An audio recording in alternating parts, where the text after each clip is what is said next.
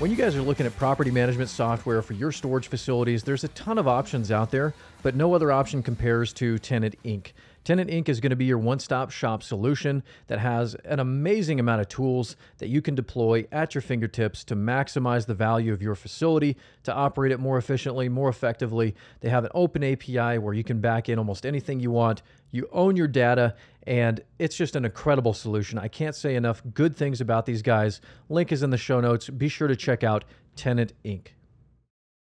So what we're doing, everybody, is we're doing a podcast. So we thought we would do this live here real quick. So we're going to go ahead and get started with our podcast. And then from there, we can answer any questions. All right. Let's dive in. We've got a lot of vague questions from a lot of listeners and from the podcast, from YouTube. And we try to do a good job of getting on there, responding to questions. But for the most part, it's awesome to be able to jump on here live with everybody and answer some questions here just on YouTube, on social media. And I know lately we've been talking a lot about rates. We've been talking a lot about revenue management. We've been talking about macroeconomic factors going on. There's a lot going on. There's so much in the storage industry happening right now. And one of the things that we could really start with here is mitigating risk and taking over a storage facility for a beginner. That's one of the questions I'm seeing here coming up.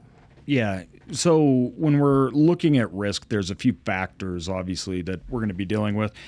If you're monetarily speaking, the biggest outliers are going to be things like CapEx. I see a lot of problems with capital expenditures and risk is that it wasn't fully evaluated. They didn't know. So then there's a surprise. And those can be large ticket items that will then change the economics of your return completely. And so you got to make sure you really go through, get professionals out there to help you check the quality of the asset. You need to be looking specifically at things like roofs, pavements, right? Doors, HVAC. Quality, HVAC systems are very expensive. For sure. Very, all the very big expensive. ticket items. Yes. And in our experience, as far as mitigating risk goes, you have those experts that are going out and doing your property condition reports, right? Mm-hmm. With whether that's CBRE or any other company you're using to go out and do those specific reports. However, we've found it extremely valuable to expand those reports either through that third party or even going out and getting our own contacts and having them go out there. So instead of having the surveyor look at the roof and look at everything else, like they do that, but you're having a roofer go out and actually analyze the roof and provide feedback. And those subject matter experts go out and look at HVAC, roofing, asphalt, drainage. Drainage is another big one. They're going to see things other people won't. Exactly right. So get those experts out.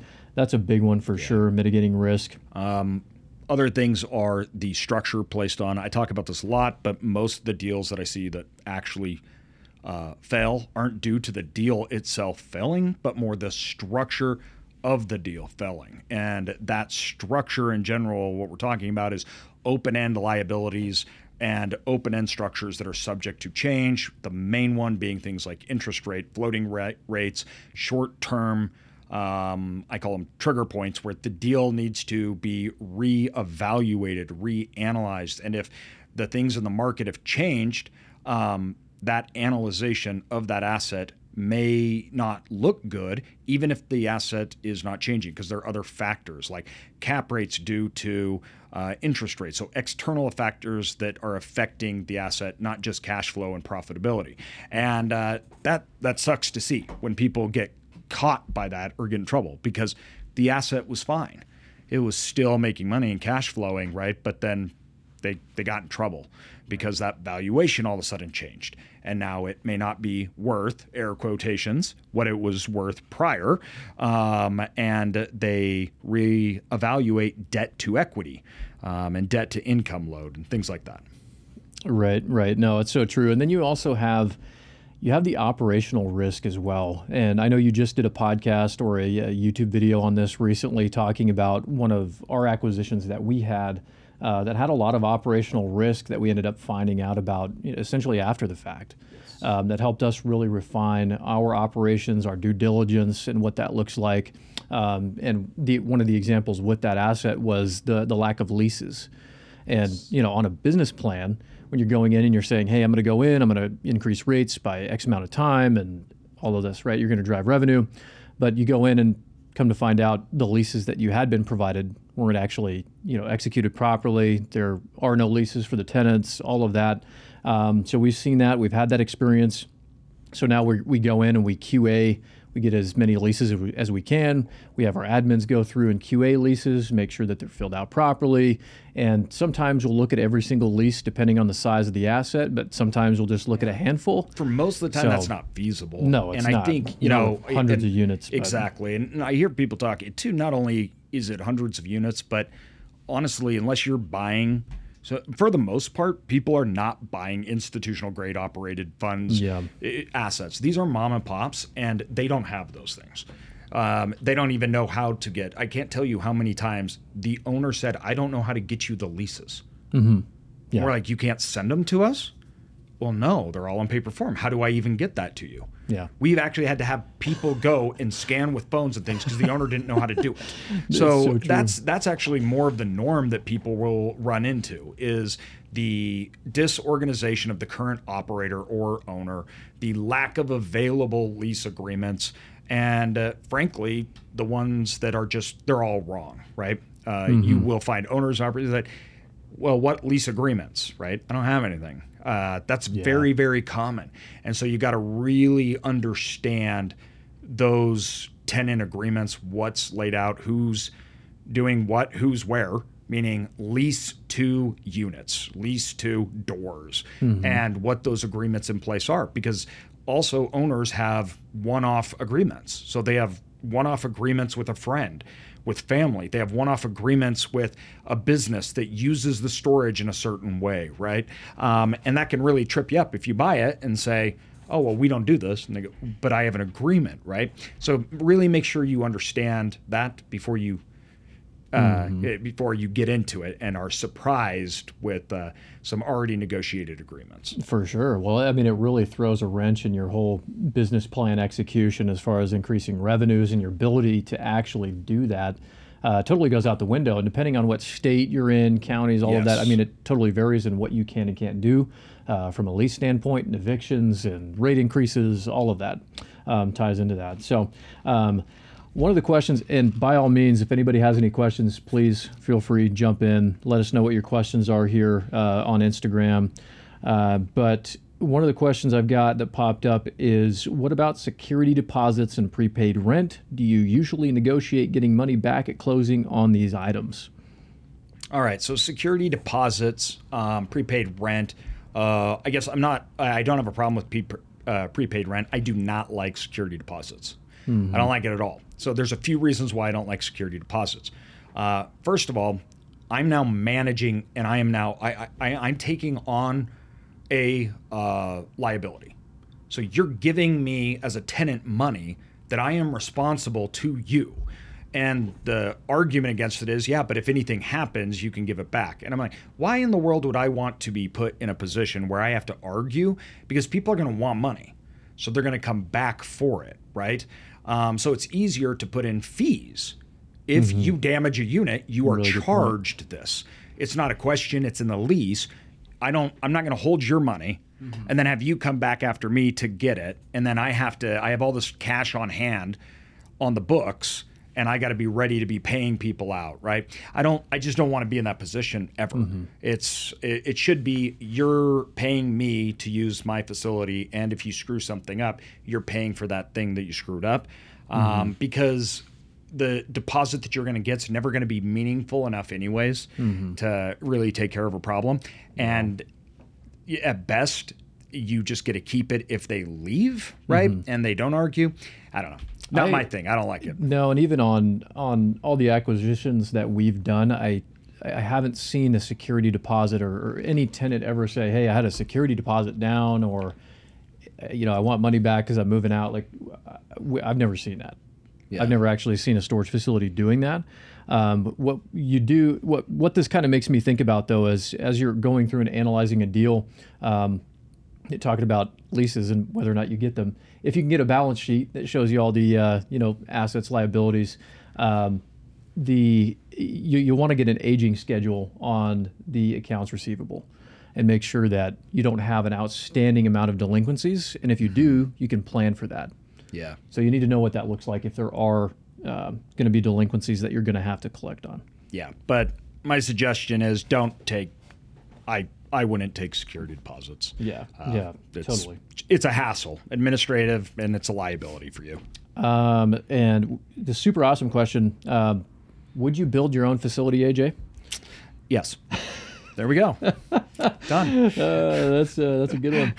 That's too good. And it sounds like some people have questions about building and or running facilities in small towns. And I know we've talked about this on the podcast a little bit. If we're talking, 5,000 or less people, what does that look like? I know we talked a lot about how smaller towns are impacted a lot more in the swings. Yeah. If you want to kind of touch on that a little bit for everybody here. So I divide up markets into 4 categories.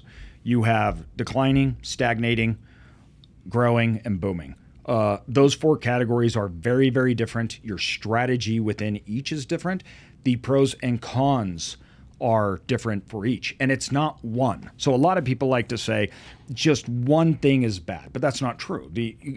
A booming market, the negative parts of a booming market and investing in a booming market are massive. The dangers associated with that can be catastrophic, frankly. Anyone that's been through a recession has seen a market that is growing north of 2.5% plus not grow at 2.5%, and what that does to the market. And declining markets, obviously, it's the same thing. You're losing a base. There's that risk that is very real and evident. So how you go into a booming market versus a dying market. Now, either one of those, that's not what most people are going to invest in, those extremes, right? Most people are going to invest in something like a more stagnant market, which a stagnant market, really, I'm just putting right around that base level growth. It's meaning it could be growing, but it's just not meaningful growth. I look at it as if that market isn't growing at the same rate of basically, inflation or less on goods, services. It's kind of overall decaying, but it may still be growing. That's a stagnant market. You're looking at those lower quartiles is making your money on your buy. So where you have on growing markets or booming markets, you have an equity element to it, and you have a future demand element that can bail you out over the long run. There's more danger in short-term fluctuations, where in those other markets you have external risks of valuation because you don't have that buyer that's going to come in and buy you out. You don't have, those cap rates will fluctuate larger. There's not a big pool of investors. There's not as much demand for the asset side. Customers may have a lot of demand for the products. Mm-hmm. So we own in cities that are, we have one in dying city, we have one segment, and that was most of our market when we started. Very small cities that weren't doing a lot. We realized the exit strategy was not to sell because we didn't know if that would ever even happen. And the market today is a perfect example of that. If you're trying to sell an asset in a small city, it's a struggle because banks don't want to loan there. So those are way more susceptible to outside things that affect equity, right? That may be investor demand, that may be capital markets. There's a whole bunch of things that can happen. And so that equity part is what we see, the greater shift, while income, though, in more of a stagnant market actually may be outrageously consistent. Mm-hmm. You may not have anything going on, right? So the goal for those would be a cash flow play only, and you're getting what you buy. So I look at those and say, hey, this is a cash flow. I'm owning it till it dies. And if that makes sense, great. Where the other ones, I expect rent to have growth. So I expect intrinsic growth on the actual revenues and extrinsic growth on the equity. And so I can buy with that expectation. So small markets, especially small markets that aren't growing, that's your risk. Your risk is that when it comes time to refinance or it comes time to sell, that you're not in a good spot and the market is not available for those strategies. Mm-hmm. No, really good points, man. Really good points. Another question here. If rates rise a lot more and force people to leave their houses, wouldn't that be a positive for self-storage, especially if people downsize? Just because rates are going up doesn't mean people are leaving their houses, and we've actually seen the total opposite of that. Yeah. There's a misnomer that bad things that happen in the economy will result in good things for storage. And people often use 2008. You have to realize we had 30% vacancy in 2008 and revenue cratered during that time, but storage had the lowest debt of any asset. A bad market wasn't good for storage. Storage just wasn't as bad as the other asset classes. So if we did have a market where everybody was losing their homes or downsizing, right, that doesn't mean all of a sudden we're going to be at 95% occupancy and raising rates. That didn't happen. That did not happen during the Great Recession, even though a lot of people, for some reason, think that it did. So people moving in general is good. So when people are moving, that is good for storage, but also people are consuming, that's good for storage. We need the movement, we need the consumption overall, but we also need people that can pay. So your ability to raise rents and that rent fluctuation in storage is much greater.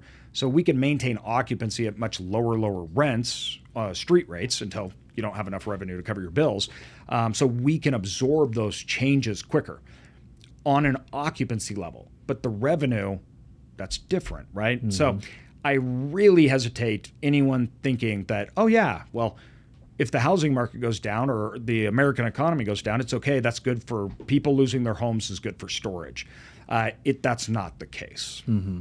Yep, 100%. 100%. Be wary of absolutes and those generalities, and always just saying, oh, well, if this happens, then that happens. Yeah.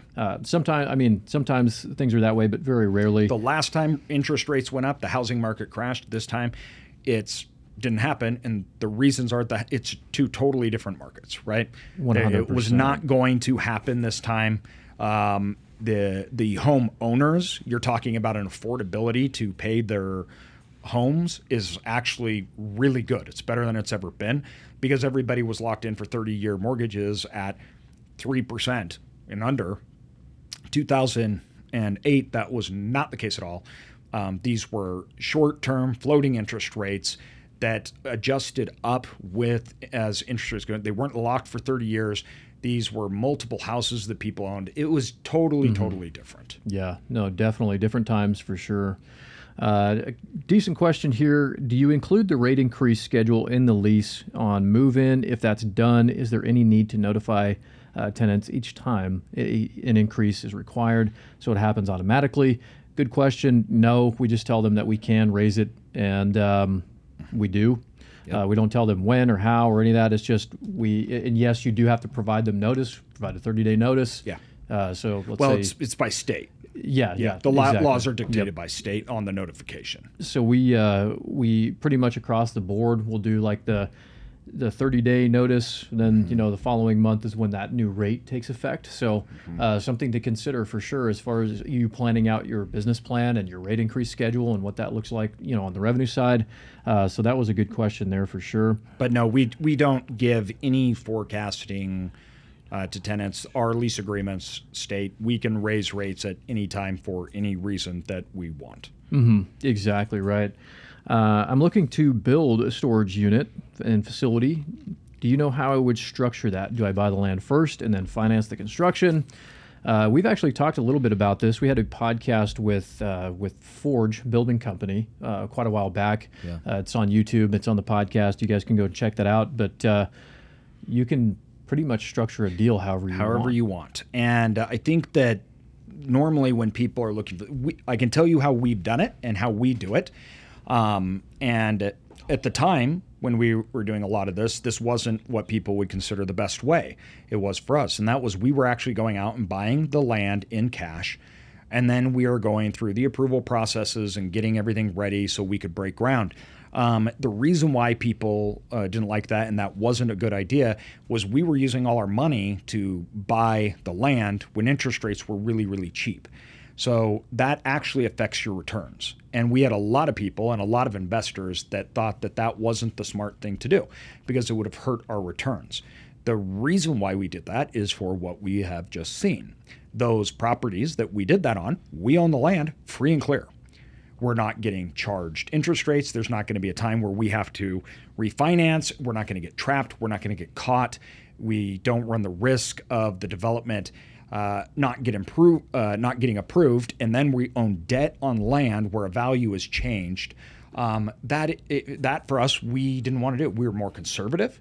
That is not a normal route that developers take, but it is one that we have decided that we would take, and we do, which we like that because developments are so unknown. Now, a better way to do it, even than that, would be you have a contract with the owner that you will purchase the land upon you being accepted to build, so that way you don't put your money into it till you are building. That's the best way to do it. Yeah, those contingencies. Yes, but for especially in spots that we were looking at and we have, the location was so ideal that there was no way the sellers were ever going to agree to that. It was you either take it or leave it. So yeah, sometimes that's the option you're presented with. Man, this is a good question right here and right up our alley that we've been talking a lot about.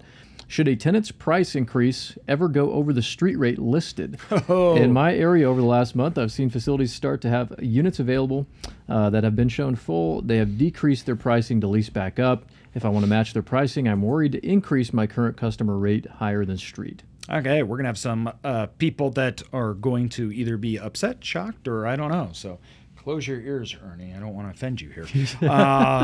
So here's the reality of the situation. Street rates and in-place rates have nothing to do with each other. So we are in a situation within our industry where street rates are basically just ways to get people in. But we see massive fluctuations within not only street rates, but in-place rates. REITs generally do very discounted prices and then quickly, aggressively, in 3 months are upping rates by multiples. So you could go in a year, you could get a $50 rate, and by 8 months you're paying, $150. That's actually quite common. The reason being is they're trying to get you, they're trying to acquire that customer, so they're playing the cost game, and then they know once you move in, you're not going to leave, and so then they just jack up your rates. And that works. And we've actually tried to not play that game, and that hurt us because the market doesn't seem to care. So unfortunately, we're in a situation where, yeah, we do.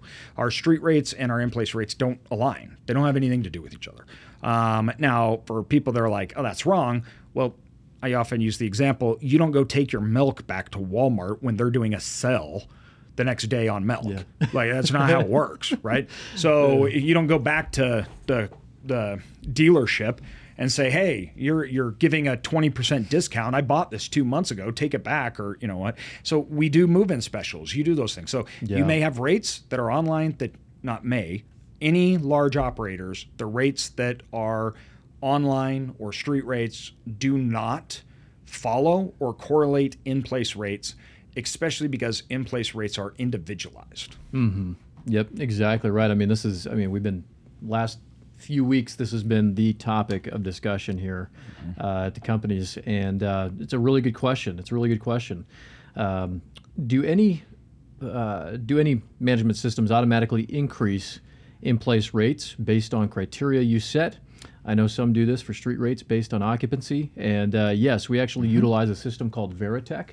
And it's a automated system that you can put those inputs in, and it tells you, what that risk profile is and how much you should or should not increase rates.